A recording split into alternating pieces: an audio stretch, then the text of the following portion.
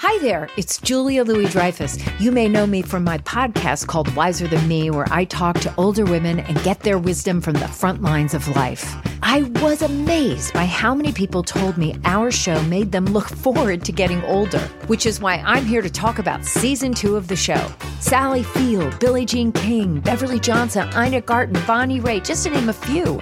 All hail old women. Wiser Than Me season 2 is out now from Lemonada Media.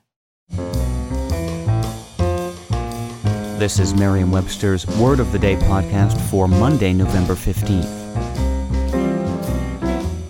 Brought to you by the new Merriam-Webster's Advanced Learners English Dictionary, designed for students and teachers of English as a second language.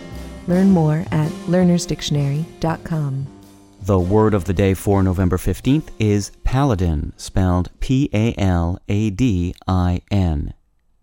Paladin is a noun that means a trusted military leader, as for a medieval prince. It can also mean a leading champion of a cause. Here's the word used in a sentence. No one was surprised when the famously outspoken animal rights Paladin chose to make an impromptu speech on the subject. In ancient Rome, the emperor's palace was located on the Palatine Hill, known as Palatium in Latin. Since the site was the seat of imperial power, the word Palatium came to mean imperial and later imperial official.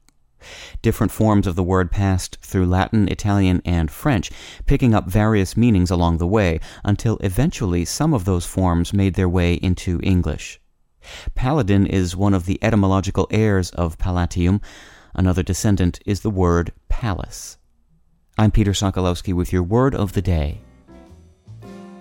Visit the all-new learnersdictionary.com, the ultimate online home for teachers and learners of English. A free online dictionary, audio pronunciations, custom study lists, and interactive exercises are available now at learnersdictionary.com.